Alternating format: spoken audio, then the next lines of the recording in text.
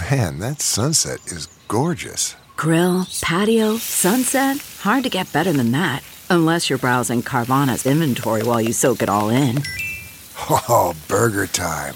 So sit back, get comfortable. Carvana's got thousands of cars under $20,000 just waiting for you. I could stay here forever. Carvana, where car buying meets comfort, meets convenience. Download the app or visit Carvana.com today.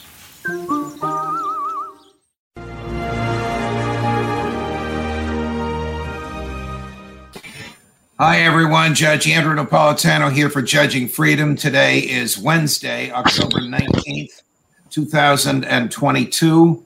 It's about 3:20 in the afternoon here on the East Coast of the United States. My guest is a well-known regular guest on Judging Freedom.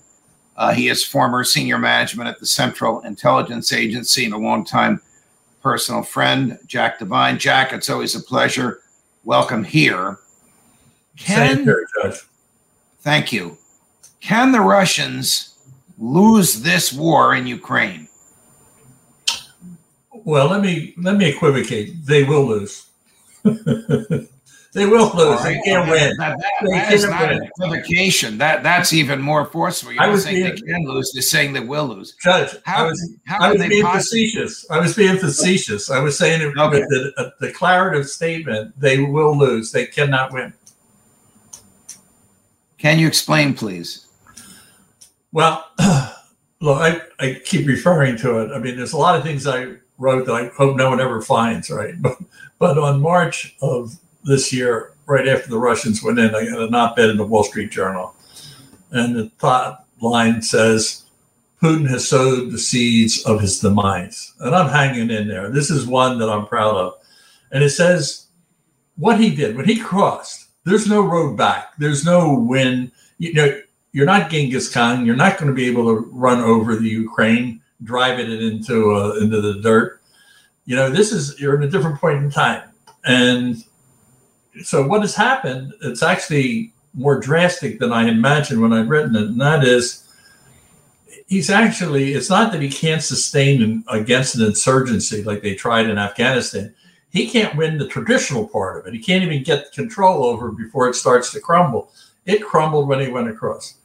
I didn't realize the poor condition of his military forces, their training, their leadership, communications, and the state of their equipment. And the other thing that I was talking to someone earlier today, ideas matter. You know, struggles between major powers and ideology. Ideas matter. And I think if you scrape everything away, the defeat against communism, the defeat against fascism, is because democracy in a free world is a better idea. What is Putin's idea? He doesn't even have one. He's not a communist. He's not might have fascist tendencies, but he doesn't have an idea. It's me, and I'm trying to capitalize on national. I don't think you can beat the West. He underestimated how quickly we grasped our idea when he invaded. You have NATO. Everybody. It's about the way the world's going to be. We're not really confused on that aspect of it. All right, Jack. You have used the phrase "the West," excuse me, and you've used the plural "we." Yeah. Have we started World War III? Is this Putin against the West? It just appears to be Putin against Ukraine. Yeah, let me clarify my statement because I think I should have said. I'm not jumping down your throat. I should have said the West and the Allies, Japan, and whatever countries want to be. Okay, I get it. But have we wittingly or unwittingly begun a war of the West, whoever that is, against Russia? Well, what I would say is we were asleep. Comfortable with the idea. Didn't think our idea was being threatened, right? So it was asleep. It wasn't imperialism. It wasn't like we are going to go and take Russia and convert it into our world. I mean, people have to look at it. Russia invaded a country, a neighboring country that had a democratic city. He didn't like the type of it, but it was. They had elections. You could walk around the streets and do what you want. he invaded it without provocation. I mean, he says all these wild things that he was being threatened. Russia was being threatened by a country without nuclear weapons. I mean, really, a country of smaller size. So it isn't. But when he crossed, then it became we again. In other words, why he was challenging the behavior that we signed up a large part of the world around a orderly, democratic, free society, that you don't invade each other's countries willy-nilly. Did the CIA participate in the overthrow of the popularly elected government in Ukraine in 2014? Well, I have no definitive answer, but I will tell you, I'd be amazed if they did. Now, well, isn't that what they do? Well, yeah, but I've been lecturing. Like, you see Good Hunting up there, you see Spy Master. You do it very selectively. In fact, you're really onto a hot topic. You know, why don't we do it in Russia? Why don't we destabilize Iran? Look at the opportunities. It's falling apart. And Jack Devine said in that wonderful op-ed, don't do that inside, because you're not as good as you think you are. And that isn't how it's done. In other words, you don't decide you're going to go in somewhere and overthrow a government. The first step is you have to sit down and say, is there anybody in that country that happens to think the way I think? And what does it look like? How big are they? How strong are they? And what is the idea that you're pushing, right? So my point is, and I was very explicit in the op-ed, do not run some covert action operation. Some guy who's never been in, who's been in the agency but never touched one.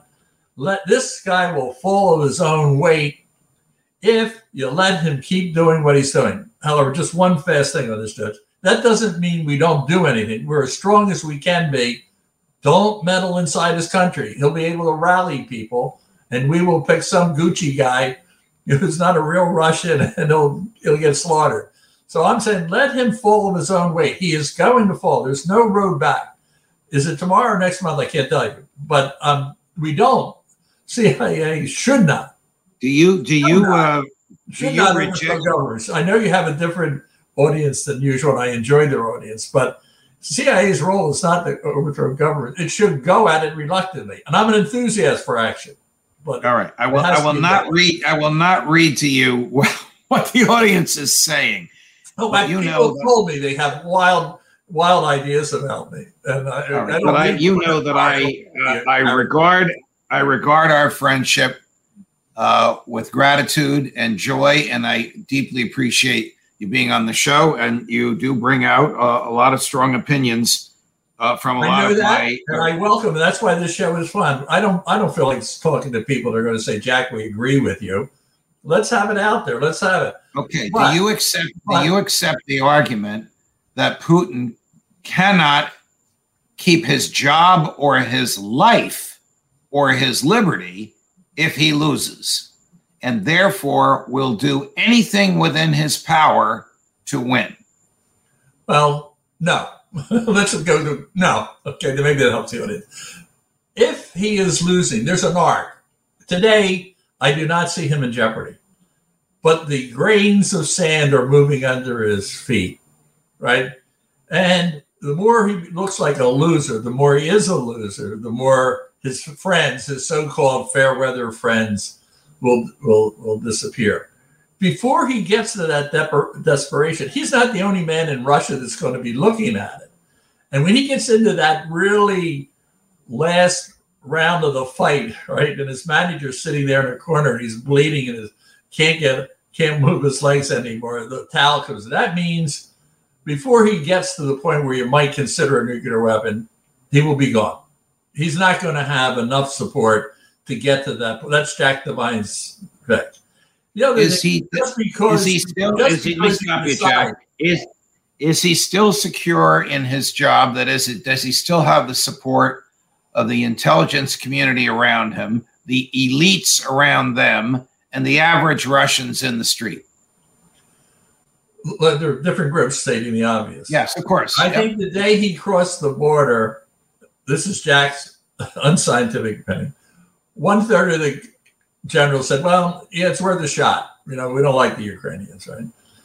Another third said, look, I'm a good soldier. I don't like this idea. We'll go along. Another third said, this is crazy. This is a bad idea, right?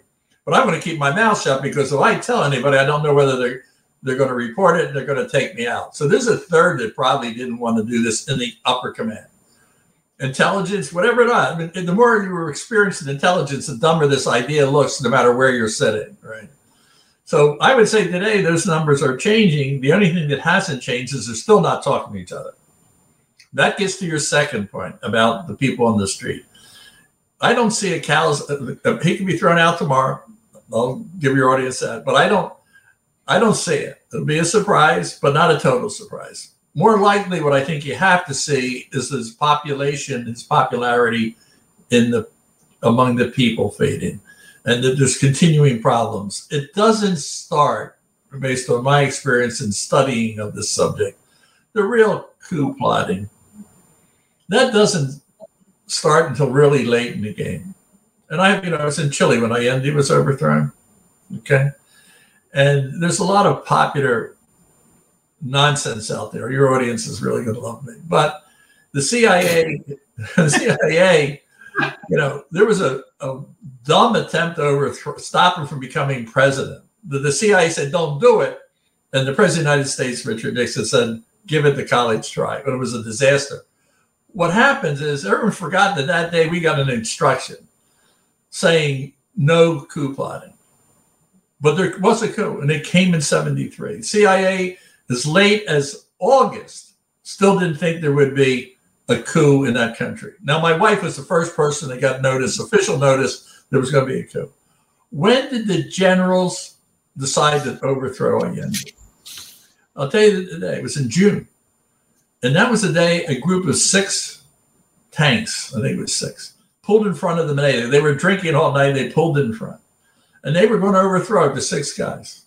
And the commander, the chief of the armed forces, went out and said, listen, you're a soldier. Get back in your tank and leave. So I'm telling you, I was part of the group that said, well, that's it. How are they ever going to overthrow Allende? This is it. You know, in the day, what happened? They left that meeting. And that's the day the coup plot started, because he said, our military institution is crumbling. We will take charge. Okay.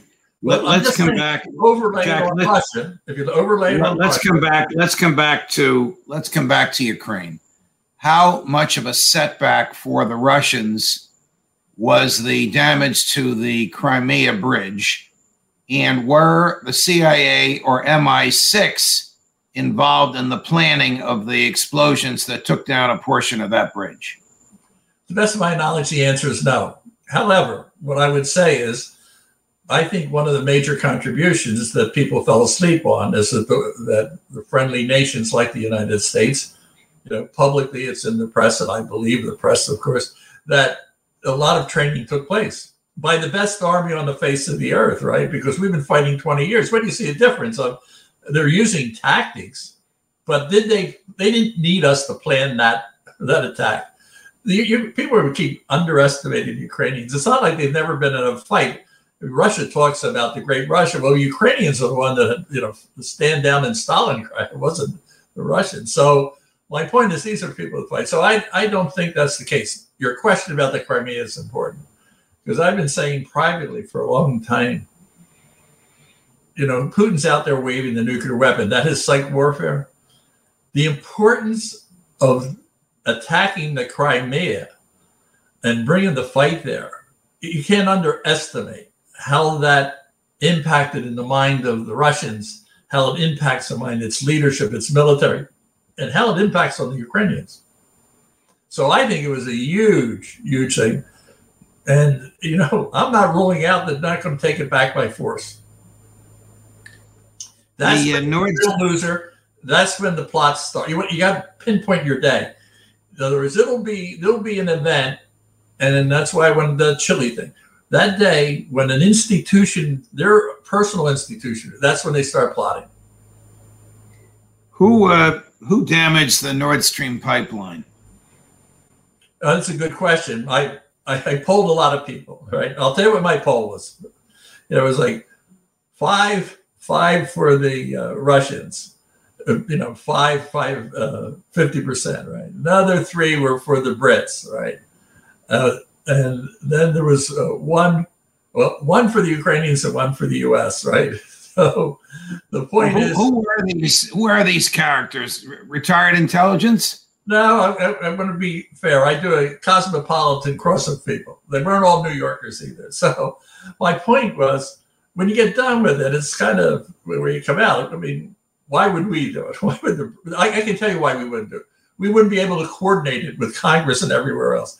The Brits wouldn't do it because they felt, I got to tell NATO, I got to tell the United States, right? So then so there's bureaucratic reasons why not. And then I don't see the strategic reason why MI6 and the CIA will do whatever they want. The MI6 is not going to involve the Parliament. All they're going to do is tell their counterparts in Langley. Look, Judge, I see we have to go out and have a bottle of cognac so I can straighten you out on the CIA and the MI6 are really like. You have no idea. I had a lawyer on my right shoulder when I became chief of Latin America, and I suddenly got like equivalent like 3 stars. They said, well, I want to introduce you to your personal lawyer. He's going to read everything you write. Okay, only in America will I tell you that happens. So my point is the CIA doesn't do what it wants. And this is something, and I want to stop kidding around. There are hundreds of covert action operations that have been run since the beginning of its CIA's formation. And it's always been a controversial part, and I believe a really important part, by every president, starting with Truman. So, but every one of them have been approved by the President of the United States. You cannot find one covert action operation in its history. I have not, and I've studied this, found one that wasn't approved. After the 70s, and I don't know whether it was 76 or 74, there is no covert action operation that takes place that is not signed by the President of the United States and the Congress. So did Joe Biden authorize American intelligence to attack the Nord Stream pipeline? Putin's not going to attack his own pipeline. That would mean he was insane. I'm just going to tell you, what would happen is, if that was the United States, the President of the United States signed that order personally, and Congress, that bastion of secrecy, would have to have been briefed within 72 hours. You're talking about what do you think the chances are that could be a secret? Okay, you're talking about the Gang of 8, which is the majority leader in both houses and the chair and ranking member of both intelligence committees. Those are the people that would have to be briefed, and briefed in a secure SCIF. Yeah. Right. You probably did those briefings. And what is good. But It was a different world. Let me get this straight. Congress, Republicans, Democrats actually could work together on Cold War items. There was a unanimity of how, there might be a difference about how much you put into it. But I was never, the least, in my experience, don't come from those meetings. They come from the White House, from the executive branch, because somebody has an axe to grind. Somebody wants to. Congress is actually pretty responsible in the area you're talking about. In my experience, despite all the misgivings people have about it, I have a lot of respect for that process. A few minutes ago, you mentioned Japan. Is Japan providing assistance to the Ukrainian military? Japan's not in NATO. No, but I said earlier, and that's why you rightly corrected me. When I say we, I would include the Japanese. I would include all of our allies and that supported us in the past. In the case of the Japanese, I don't know of any specific weapon systems that they have that would be unique that would go there. But they're voting their support. As far as I know, but I've heard nothing that would lead me to believe that they need to. But I think if asked, they probably would. What is your view of President Biden's recent belligerence, both towards President Putin and President Xi? I mean, do we really want to get into a land war trying to defend Taiwan from the biggest military in the world? Well, we could talk style, and then we could talk geopolitics, right?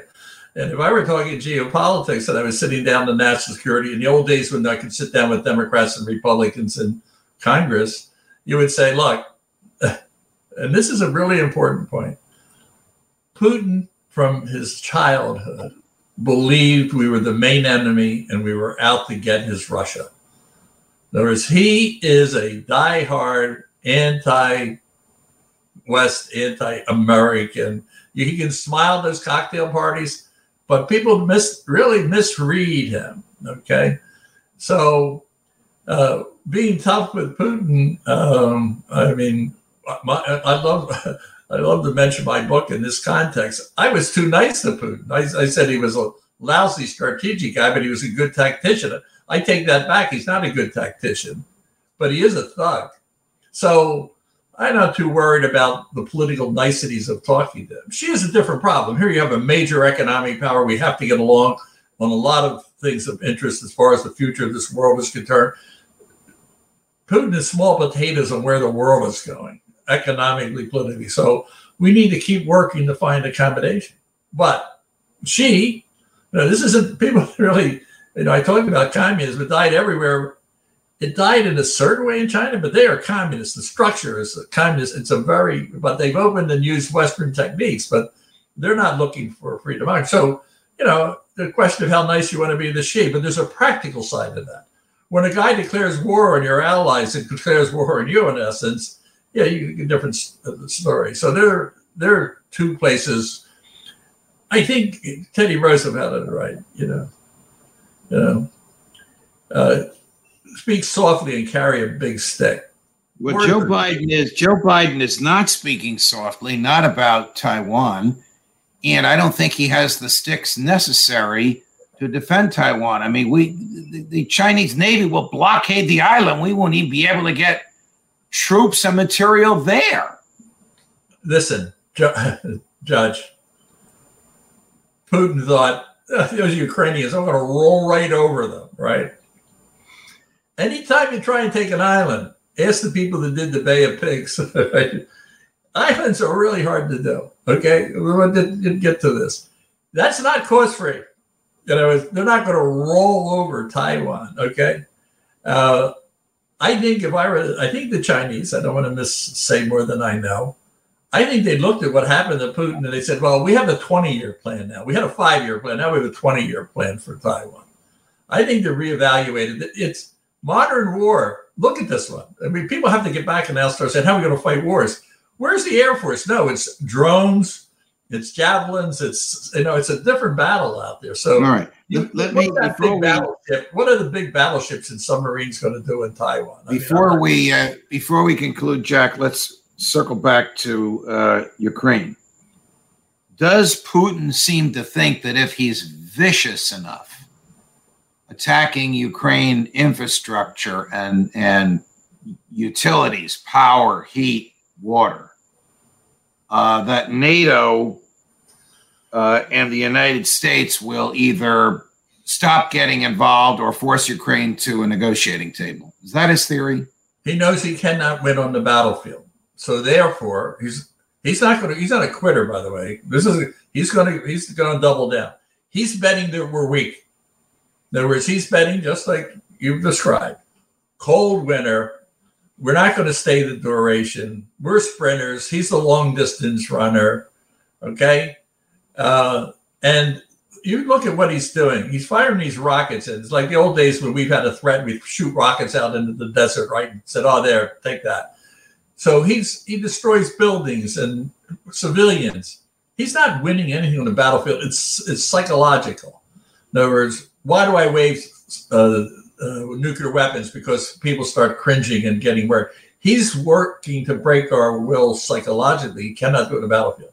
When the flowers start popping, when the seeds pop in the spring, I want to see him sit down and analyze how right was it. And I'm going to tell you, you're going to see NATO, you're going to see the United States still supporting the Ukrainians. You see them still fighting. So you better come up. You better have a plan B. Jack, one of these days we'll have a plan B and we'll talk about history. I'm fascinated with the Bay of Pigs and its domestic ramifications and the overthrow of Salvatore Allende. We'll get to that. Read my book. I've sent you autographed, and I think I put them in gold leaf, didn't I? Your books? Yeah. Gold yes. Leaf? But yes, you there, did. I spell out under what conditions This is the irony of it. I'm an advocate of the CIA. I mean, they didn't ask me. They don't pay me. They like me to go away. But I'm an advocate for the mission. I'm an advocate for the use of covert action before you put a big army on the ground. But I am meticulous in saying, don't do this as a lark in some movie script. This is serious stuff. And these are the 10, 15 principles. So I'm going to leave you in deep suspense about what they are in your audience. And instead of your audience getting agitated about my audience is agitated. I suggest they read. They read a little bit more. They read and they know my personality. They know I like to stir the pot. Yeah, well, I like to stir the pot. They like to stir the pot. So do I. So we have a good group here together. All right. Jack Devine, it's a pleasure. You're a gentleman. We'll do it again soon. Thank you, my friend. And listen, I'm telling your audience, God bless America, because you are allowed to have these views that you have. Okay, cherish them, and I welcome them. I'm not in spirit. Fire away. Have yourself a good time, because God bless America and our freedoms. God bless you too, Jack. Until the next time, Judge Napolitano for Judging Freedom. Judge it well.